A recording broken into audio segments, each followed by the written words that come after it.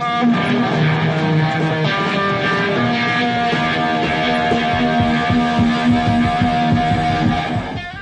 to Gonzo Gaming audio articles. Now this is going to be an unpopular opinion, but you should bear with me because if you like video games this concerns you.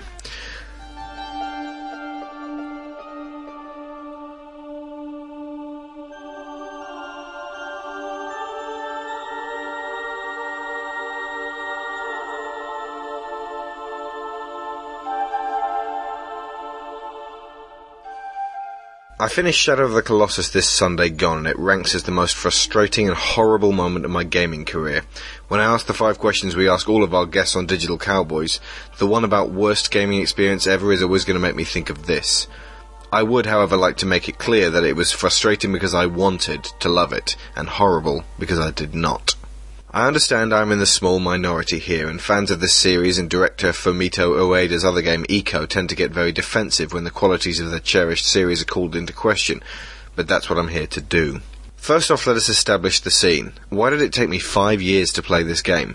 Why, when it is widely regarded by enthusiast gamers to be up there with the Ocarina of Time in terms of classical significance? Well, it emerged in Europe February 2006, during a period when I had gone off the boil from console gaming. This stemmed from a period in 2004 when my inability to secure a close circle of friends on Xbox Live left me barred from the best thing about that generation of consoles. It was also the time when I was giving myself body and soul to the world of Warcraft. I didn't get back into console gaming until a year later when Gears of War convinced me to buy an Xbox 360 as well as an HD TV, a sizable investment and the reason I was such a late adopter. So when Colossus emerged, I did not have my ear to the ground with regard to must-play console games, and by the time I did, the disc had become something of an expensive rarity. I did attempt to play Ico, but my eternal loathing of babysitting quests left me very cold to it. I had always intended to go back after playing Colossus, and last year, when the trailer for The Last Guardian emerged at E3, I resolved to bite the bullet, pay the collector's price, brave the past-gen graphics, and wired pad, and get on my horse. 2 days later, I was 2 Colossi down, and kind of bored and frustrated. Since then, every time I passed my shelf it has called out to me, and I've never been able to actually bring it back out. Just the act of wiring up my dusty PS2 requires some planning, and there always seem to be other games around to play. The recent announcement that it was being re-released on PlayStation 3 was what kicked me into gear eventually. Better to finish and flog it as fast as possible than procrastinate any longer and see my investment dwindle. So when I started hunting the third Colossus this Sunday, it was to be a race against time fueled only by determination and what little skill and patience I could muster. In retrospect, maybe not the best way to play it, but as events transpired, it was never going to be a favourite of mine. A brief explanation for those that are unaware of this game. In Shadow of the Colossus, you play a young warrior named Wanda, who travels on his horse to a shadowy temple in a desolate land with the body of a young girl. He lays the girl in the temple and offers his services to the gods in exchange for her life. The gods command him to go and slay 16 lumbering giants wandering the land. He goes off and does this, and I won't spoil the ending for you. That's it. Very little speech, no interaction between characters as there are none. The landscape is vast, and by that I mean bigger than almost any other environment you've inhabited in a game. There are a few small lizards, a bird or two, trees, and rocks. Lots of rocks. It is an exercise in absolute isolation, and what that will do to you over the course of 10 hours. You're effectively marooned in this land with only the horse for company, giants to slay, and ruins to explore. And here I hit my first snag. I can see what Team Ico were trying to do. I feel the loneliness they intended. It's not fun. It's not supposed to be fun. To begin with, it's somewhat exciting, but at times it feels like you're playing an early building of an MMO. Mobs and NPCs will be added later for means of storytelling, combat, dialogue, humour, and objectives. But it doesn't need these things. You can play 1,000 other games for those. In reducing the world to the most minimalist essentials, a purity was created, and a freedom like no other. Maybe so, but I would posit that in pursuing that simplicity, sacrifices were made that will make the result almost unplayable for some. Yes, not all games have to be fun and entertaining, just like not all films or music has to be, but significantly those two mediums are passive and require no actual input from you, the player. You just have to be there. If you were, say, watching the entirety of the German TV series Heimat, all 10 hours back to back, you would simply have to sit there and absorb. To listen to the Beatles' Revolution 9 only requires patience through the 8 minutes 22 seconds of dense garbled dialogue and cacophony of noise. Shadow of the Colossus asks you to wallow in bleak existentialism, but also perform acrobatic Prince of Persia-style jumps and solve the spirit-crushing, body-crushing riddles of the Colossi for hours and hours and hours without any respite. It really is just the same thing over and over again. When you bring a giant down, you walk back to the temple, the gods give you a cryptic and irrelevant clue about where the next one is, you ride off, taking one of 4 routes with some slight variation, use your sword to point to the next beast, find him, fell him, rinse, repeat. Ironically, if the game had been 2 hours long and only featured 4 Colossi, I would have been happier with that pattern, and be regarding the game quite differently. But it's 4 times that amount, and it never really gets any more exciting than the first time. But it doesn't need to be exciting. What's he talking about? I was excited the whole way through. You are the only other person I've ever known who dislikes Shadow of the Colossus. I am so happy not to be alone. That sounds shit. I'm not paying out for that one, even on PSN. Well, hold on a second, because there's good stuff here too. I mean, really good stuff. Okay, let me tell you what Shadow does right. The music, for starters, is orchestral and hugely accomplished, sizing up moments of quiet reflection, epic grandeur, and titanic struggles. Composed by Kao Otani, this is a score that will haunt you if you devote yourself to this game, no matter your feelings at the close. The landscape itself feels real. It's not really fantastical at all, but ebbs and flows like Middle-earth, a thing of cliffs, valleys, lakes, and desert, and a character in and of itself. The draw distance is positively insane, with bridges far off in the horizon that you know you can reach and cross, and with some dutiful exploring you can find yourself in sections of the landscape that were not designed to be part of the game's narrative. Treasure just waiting to be found. The architecture is beautifully dilapidated and tells the story of a once thriving land that has now faded into the shadows, and your horse is the best steed in gaming history in terms of how real it feels and the bond you create, more so than Epona even.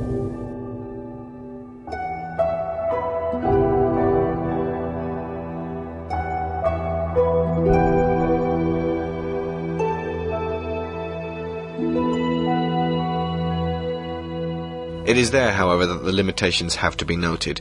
As expansive as the landscape is, this is a PS2 game through and through, with all the murky greys that entails. At times I had to strain to see the smudge that represented me clinging to the giant smudge striding around a smudgy arena. Well, you should have played it back in 2006 on an SD TV before the advent of HD gaming. Hogwash. The palettes for this game were chosen by Team Eco. They had a very specific look in mind, a wintry, blown-out desolation of the soul made polygonally real. The few moments I got to visit a green meadow bursting with life reminded me that they chose grey and brown. Go back to the Zelda game of that generation, the sublimely crisp and colourful Wind Waker, and one thing you will not have to do is strain to pick Link out of the scenery. It also seems to be punching above its weight technologically. The frame rate plummets the moment a Colossus turns up on screen, making the moments that you need the most clear view, the most accurate aim, and the swiftest, uninterrupted movements, conversely, the most jerky and maddening in the whole game. The horse, though it moves realistically when riding at full pelt, comes a cropper at even the shortest of rocky obstacles, whinnying and stopping in its tracks every time you clip the scenery. And this is made so much easier to do by volition of the worst aspect of this game. Don't say it. Oh yes, the fucking camera. Now I am definitely not alone on this one. Nearly every review, even the wildly positive ones, state that the camera feels like your greatest foe throughout this whole adventure, lurching to the oddest and most obtuse angles at the worst possible moments, affording you entirely the wrong viewpoint when you need to carefully pick your way around the edge. And when you fight the Colossi, you must always bear in mind that the camera wants you to fail. It will never behave itself or give you the view you need to traverse with accuracy and grace.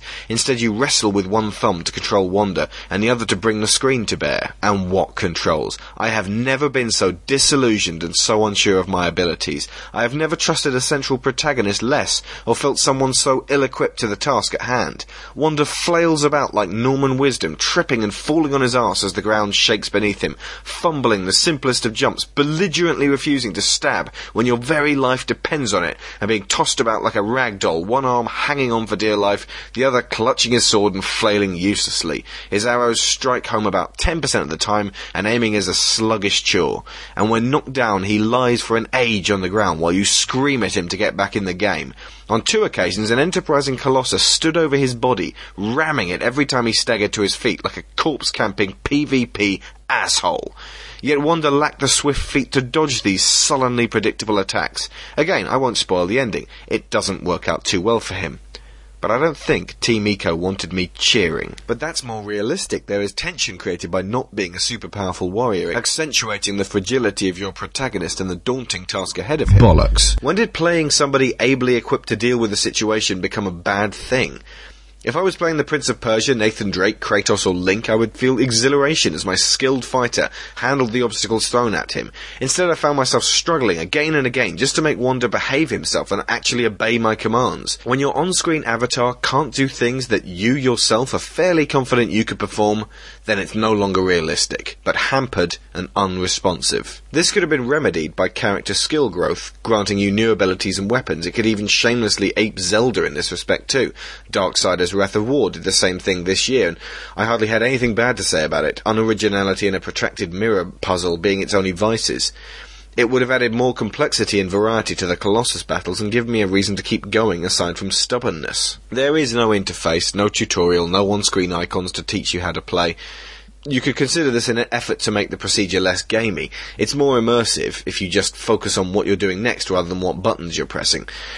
But if this is the agenda, then why is the button to mount your horse the same as jump, while other buttons remain non-functioning? Every time you just want to mount up and ride off, you have to do the jumping dance round your steed until you get to the correct context-sensitive place. It rips you from the world and reminds you of the limitations of the controller. Why the grip gauge and energy bar? Why not simply replace them with warning noises that Wanda could make as he starts to flag?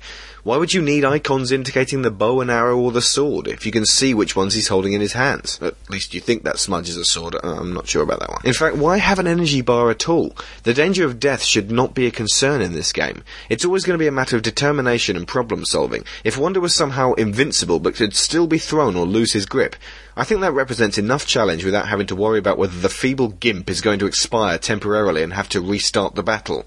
Yet again, it's kind of gamey. Am I wrong?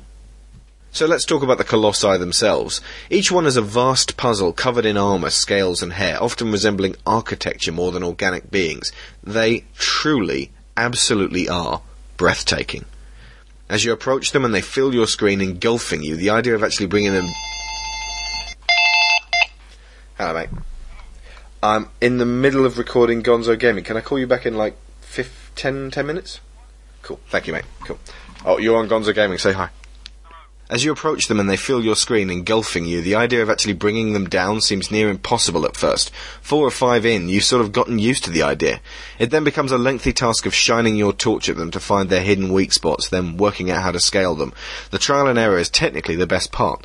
The worst is when you've worked out exactly what to do, and then have to engage in tedious repeat attempts as your own character's limited skills and the retarded camera sabotage your efforts. This also could have been remedied very simply. When you finally get to the weak spots, which takes some serious work in and of itself, then one simple stab for, massive damage should be all it takes. None of this clinging on and being tossed about. You do enough of that on the way up, and all it serves is to highlight Wanda's inability to use both arms at once. One for climbing, one for stabbing. You whittle away at the enormous energy bar, eventually lose grip and have to start all over again, betrayed by your meagre strength and the immense stamina of the Colossi. So when they finally die, you don't feel victory. Only a grim satisfaction and the sinking feeling that you're going to have to shortly do all of this again. You're not supposed to feel victory. You should have taken breaks. It's not designed to be played in one sitting. Granted, but my problem was that the last break I took was in July 2009. If I took another break this time, I would not be able to sell the game for even a fraction of what I paid. It's like pulling a band-aid off quickly rather than agonizingly slowly over a matter of days. And while this did not matter initially, the more the journey went on and the less satisfaction I was getting, the more determined I was to finish it. Not so that I could crow at everybody who loves this game. I take no pleasure in this. I am not implying that Shadow will not be absolutely enchanting to somebody of the right mindset. I'm simply embodying the lone voice in the darkness, able to speak out and say, it is too deficient in the areas I needed to keep even a sense of achievement, let alone enjoyment. Well, it's not for everyone. Everyone has to play Shadow of the Colossus if they care about games. And here we have the great double bind. I played this game because I was told to, not because I thought it would appeal. It's often been mooted as the Citizen Kane of contemporary games and the place where art and gaming converge, and it is absolutely important. But art, once again, is a passive medium. You can look into a painting by Giorgio de Chirico and feel powerful despair, but it does not require anything more specific from you over 10 hours other than your presence. Salvador Dali could design one hell of a game, but without someone to balance his bizarre strength of vision with something actively compelling and reliable controls and camera, it could be a nightmare to play. The fact that this has an abundance of artistic merit does not make it a slickly functioning game. I felt an immense amount of pressure to play this game to completion. When I expressed my dismay at how frustrating it is, the responses usually seem to be, "You're playing it wrong." That didn't happen with me, or occasionally, "It's not a game for everyone." Well, if it's not a game for everyone, we must acknowledge why. See that in some cases the weaknesses can have a detrimental effect and stop lambasting the folks who don't agree. It's our duty, if we want to aid in the expansion of this medium away from parlour games, to not live out a blinkered existence whereby everybody's seesaw of juice versus squeeze is set at the same universal levels for every title. I'm not saying we should all get along. I love the nature of healthy heated debate. But by God, we have to be more receptive of the arguments of our co-gamers, because otherwise our version of debate becomes a case of who can shout the loudest. If the high percentage of players who adored Shadow of the Colossus shout loud enough, then the few who just aren't too keen or downright hated it will never raise their heads for fear of seeming stupid, uncultured or unskilled. At this juncture I'm standing up for all 10-thumbed Philistines everywhere. It was the final boss that broke the back of my proverbial camel. I did resolve on last week's podcast to never face one of these last Guardians again without a full night's sleep to recuperate from the typically punishing final section of most games. However, I got far enough in that I just thought, sod it. And it's one of those mountain climbing puzzles that throws you all the way back down if you make a mistake. The same as every other Colossus in essence, but 10 times more protracted. The first time I scaled the beast, I took my time getting within a whisker of the summit before my grip gauge petered out, trying in vain to rest without clinging onto his twisting, bouncing hands. I had him up to that point. Then I was flung all the way back down with a roar of dismay. After that I attempted reclimbing, getting a little bit less far each time, my resolve in the basement. This was the gaming equivalent of a nervous breakdown. I was stuck in place, I could not advance, I could not quit. Not now. I had beaten this bastard game fair and square. I became irrational and even a little delusional. How dare they, Team Eco, do this to me? You should have rested first. Believe it or not, at the point I first began to climb, I was tired, but energized. I could see what I had to do, and the end was in sight. Remember all those times that you slipped and fell down a mountain in Tomb Raider? Well, I hated those bits. They made me not want to play Tomb Raider. Ever. Well, now imagine that thing has arms and is intent on tossing you off. That's what she said. So when I finally reached its head and readied myself to stab it over and over again, all of the worst aspects of the game came slamming down on me at once. The repetitiveness, I've done this 15 times already with only slight variation. The camera would not focus on where I needed to be. Wanda moved with the grace of a slug, could do nothing but cling on and get shaken about, his sword flapping as uselessly as a tea towel, and every eventual stab took 0.5 millimetre off the Colossus's mile-long energy bar. When I jumped to safety to recharge, he pratfell repeatedly and uncontrollably, like Lee Evans. It was as though Team Eco were intent on not letting me leave without the sour taste of bile in my throat. My fractured feelings about the title they had worked so long and hard on, descending into the gutter amid a storm of profanity. This mixture of breathtaking gaming world and atrocious interface is about the hardest thing to judge as a gaming journalist. It's as though somebody's handed you a 19-year-old Tomatin Distillery Speyside single malt Scotch whisky, and you breathed in the heady scent and took that first fiery sip, before noticing there was a cat turd floating in it. But when you try to take that turd out, everybody looks at you aghast and says they had no problem with it and in fact enjoyed the flavour. I calls it like I sees it. Now, granted, that's not the experience for most players in this game, and I do confess a laundry list of personal issues that I have in dealing with stress. Don't forget the persecution complex. And yes, most of you will have forgiven the game any unpleasant experiences you had in exchange for the awe-inspiring finale of this epic tale. And it's true. The end of the game, where 80% of the plot resides, really is a belter. And actually, astonishingly, was worth the trouble I took to get there. So in my case, it wasn't about the journey after all, but the resolution. In consequence, I find it hard to recommend this game, but impossible not to. But you will get no ill judgment from me if you fling down your pad in exasperation within the first few hours. I will simply commend you for at least trying it.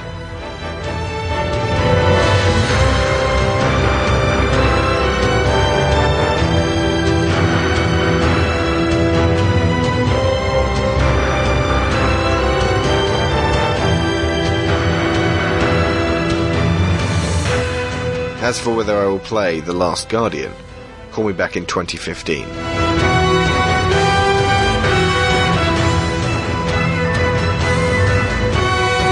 I'll be on my hoverboard watching a 12-screen TV and eating rehydratable pizza at the time, so you may have to fax me.